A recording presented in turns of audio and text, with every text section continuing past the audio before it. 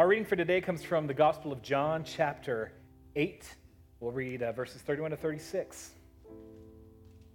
So Jesus said to the Jews who had believed him, "If you abide in my word, you are truly my disciples, and you will know the truth, and the truth will set you free." They answered him, "We are offspring of Abraham and have never been enslaved to anyone.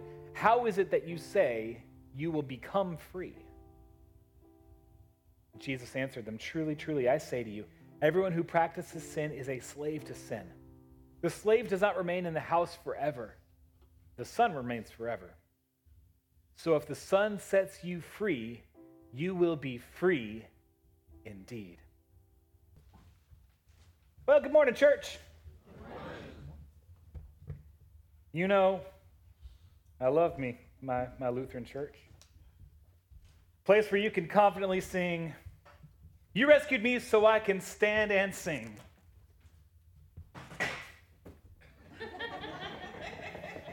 Hypothetically, theoretically, spiritually, maybe. But physically, not unless directed. Just as a note, guys, if you ever want to raise your hands or stand or shout amen, you have permission. It's safe in this church. No, I can't promise every church, but in this church, it's fine. Encouraged even. That's not what we're here to talk about today. So let me get into the message proper. Today, hopefully, if you are at all awake, you have noticed that we are celebrating a festival in the church. What are we celebrating today? Reformation Day. Nobody said Halloween. Good on you. Those are the same day on the calendar, by the way, right? For the exact same reason. Because he went on the day before All Saints Day and posted the 95 Theses so that when all the people came to church on All Saints Day, they could see them. I will go on a rant some other time about how we seem as a culture to have kept Halloween and lost All Saints Day, but that's another talk for another time. We are celebrating Reformation. And about 500 years ago, give or take a few years, there was a movement in the Christian church. A movement to return to the simple truths of Scripture. And to do that, they had to expose and reject layer upon layer of man-made theologies and practices that ultimately made the gospel all but impossible to find in the church. So, for the reformers, they had a few rallying cries. They said, "Christ alone, grace alone, faith alone, Scripture alone." Those were the core values of the Reformation. And in truth, a lot of what Luther and the Reformers were doing through that sort of focus and teaching ran parallel with the same work that Jesus did during his preaching ministry. Think about all the times you heard Jesus say, "You've heard it said, but I tell you." Well, what's he doing there? The same thing. It's a rebuke, right? You've put your faith in these sayings, these teachings of men, but here's what God's word, which is Jesus, says. Well, how come people didn't know what God's word said? In Jesus' day, devout and religious people, which wasn't a small number, this was, a lot of the practicing Jews of his day, they would memorize tons of Scripture. They could quote whole Psalms. They knew big blocks of the law, right? They could quote it because they memorized it. But almost none of them had a Bible of their own. They were handed down a tradition of religion. I mean, that's not necessarily bad, but it is what it is, right? They're handed down a tradition of religion, and they were taught by very smart and skilled and God-fearing rabbis. But there just weren't many Bibles available in a world where everything had to be copied by hand. I will tell you, that sometimes I get irritated if I'm taking notes by hand and I go to my computer to work with those notes and I have to retype them. I'm like, why can't I just copy and paste this paper onto my computer, right? Can you imagine copying a whole Bible or even just an Old Testament by hand? It's a lot of man hours. It meant that they were rare and difficult to come by and expensive. Now, that same problem persisted for the next 1,500 years or so, but a new problem cropped up as well. It's one I was talking with the kids about a little bit ago. When the Old Testament was written, it was written in the Hebrew of the day. When the New Testament was written, it was written in the Greek of the day. It was not written in like the high academic language. It was written in Koine Greek, which is more like what common people would have spoken, right? And then, as the Roman Empire became Christianized, the Bible was translated into Latin, which was the language of the Roman Empire, right? It's what the citizens spoke. But as history progressed, as cultures changed, as the Bible went more and more places, Rome declined, but the Bible did not. Now the Bible that most recently was translated into Latin is in all these other cultures, all these other places, but only a very small amount of people read Latin, if they read anything at all. It was bad enough by the time of Martin Luther that most priests didn't read the Bible much. Some couldn't read it at all. And many of them didn't even have access to them, really. Can you imagine that the priest not reading the Bible? And it gets worse. Many of the people in charge of the church thought this was a good situation. Because you don't want to put the word of God in the hands of these grubby, regular people. Who knows what they'll do with it? They might read it and get ideas. We don't like that kind of thing. Now, Luther, who was a German, he had been working on a translation of the Bible into the common language of his people, the German of his day. And he wasn't the first guy to do this, as I mentioned, but he did it, and he did it successfully. And he wanted everybody to be able to understand, because his life had been profoundly changed when he actually read the Bible. He grew up religious, but when he read the Bible, this burden of guilt and shame that he had lived literally this guy used to whip himself because he felt so bad about his sin. Reading the Bible and discovering the gospel changed his life. And it changed his view of God and all that. It set him free, right? And he wanted everybody to have that.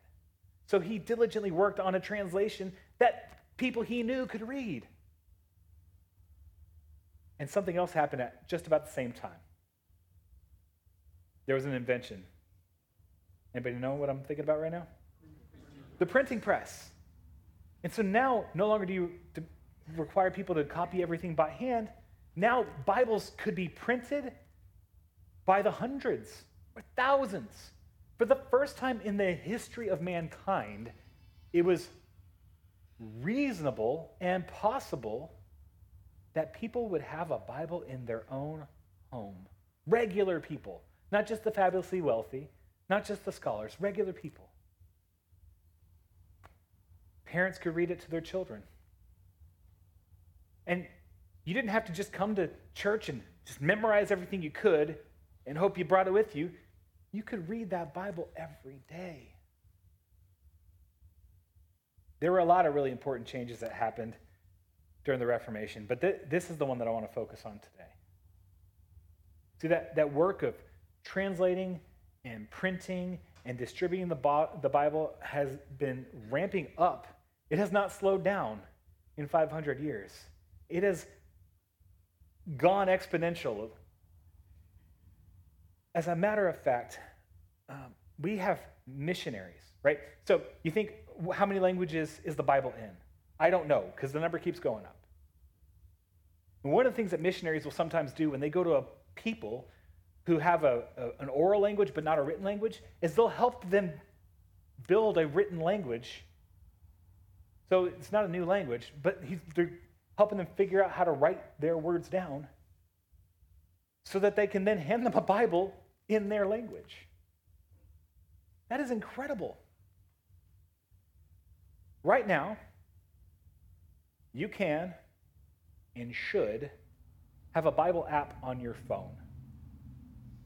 By show of hands, how many of you have a phone on you right now? Okay. Some of you are like, I'm a little afraid to get in the call during church, and that's fine. All right. How many of you have a Bible app on your phone? Okay, most of you. They're free. I can recommend one or two to you if you want. And on that app, you could have a dozen translations of the Bible. Can you imagine how priceless that is? Most people never go anywhere without their phone, which means that you could have your Bible on you all day, every day.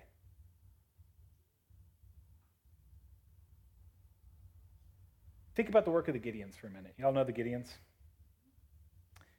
They are so committed to the spread of the gospel that they go out and they raise money to print Bibles, to sell. No, they print Bibles to just give away. They so believe in the power of the word that they just want to give them away. So what am I saying here? Well, I'm saying that in 2023, certainly in America, Bibles are so common and so available that it's sort of easy to take them for granted. I mean, come on. Let's be real for a minute. The Bible hasn't changed in 2,000 years. Surely we know what it says by now. There's a bunch of new stuff that we got to pay attention to. There's all that AI stuff, and there's like the scary looking war unfolding, and there's the World Series that's going on, and my Facebook feed doesn't stop. It just goes on forever.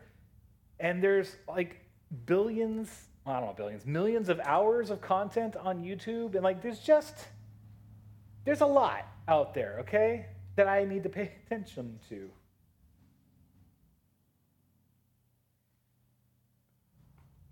It's a little bit ironic, I think, that we have more access to the Word of God than people ever have in history. But does it mean we're in it more? Maybe. Maybe not. Do we value it more? Maybe not. But I think we need it just as much, or maybe more than ever. We live in skeptical times. Y'all know any skeptics? Maybe you are one. Here's what I think is going on with a lot of people. They know that if I put on this channel, I'll get one version of the news. And if I put on that channel, I will get pretty much the opposite news from it. Well, what's true? I hear conspiracies all the time, and there's debunkers, and there's theories, and they're like, how do I even know what is true? And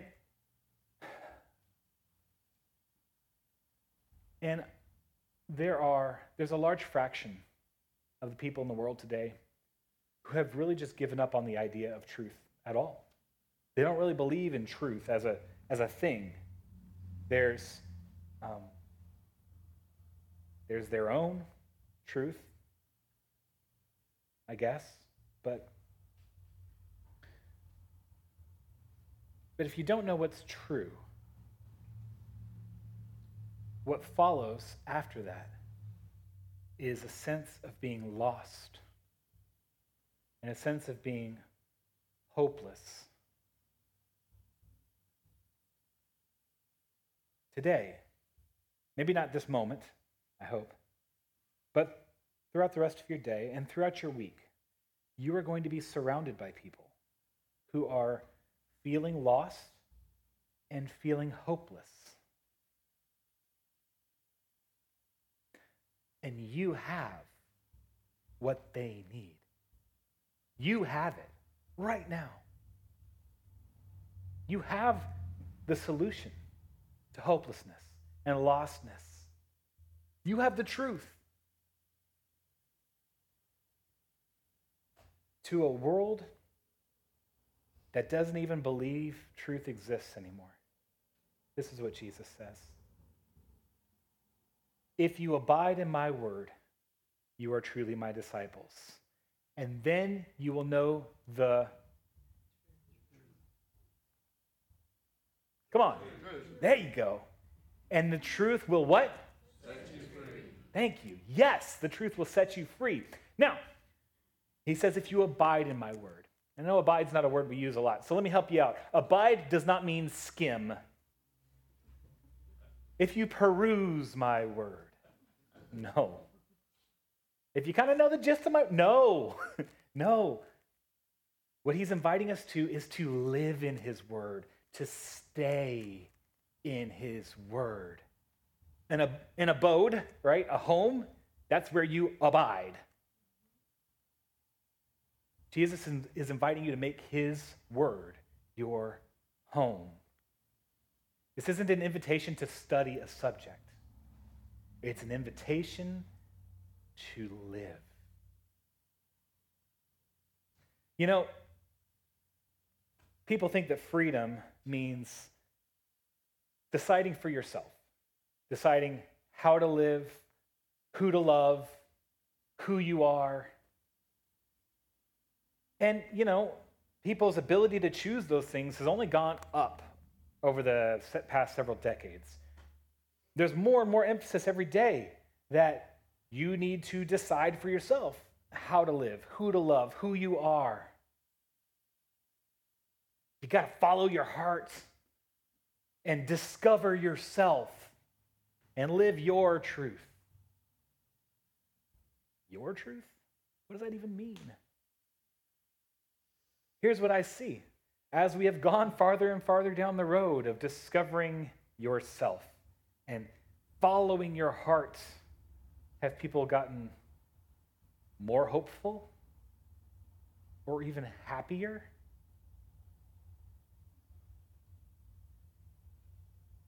Why? Don't we have more freedom?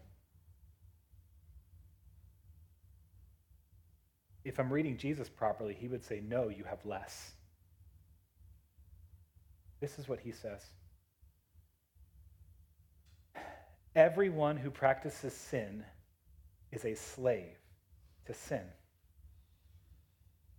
Just like the people Jesus was speaking to when he said those words, right? Because he said it in response to them saying, we've never been slaves. He said, no, you are a slave right now. Just like the people in that day didn't see it, I think it's the same for people today too. They are enslaved by sin and they don't even know it. We don't need freedom to follow our hearts. I have a sinner's heart. And what it wants me to do, it often sounds great, but ultimately will leave me empty and hopeless. We need Jesus to set us free. Not free to sin, but to be free from sin. And where do you find that freedom? Who's going to tell you who you are and who to love? Who's going to tell you the truth?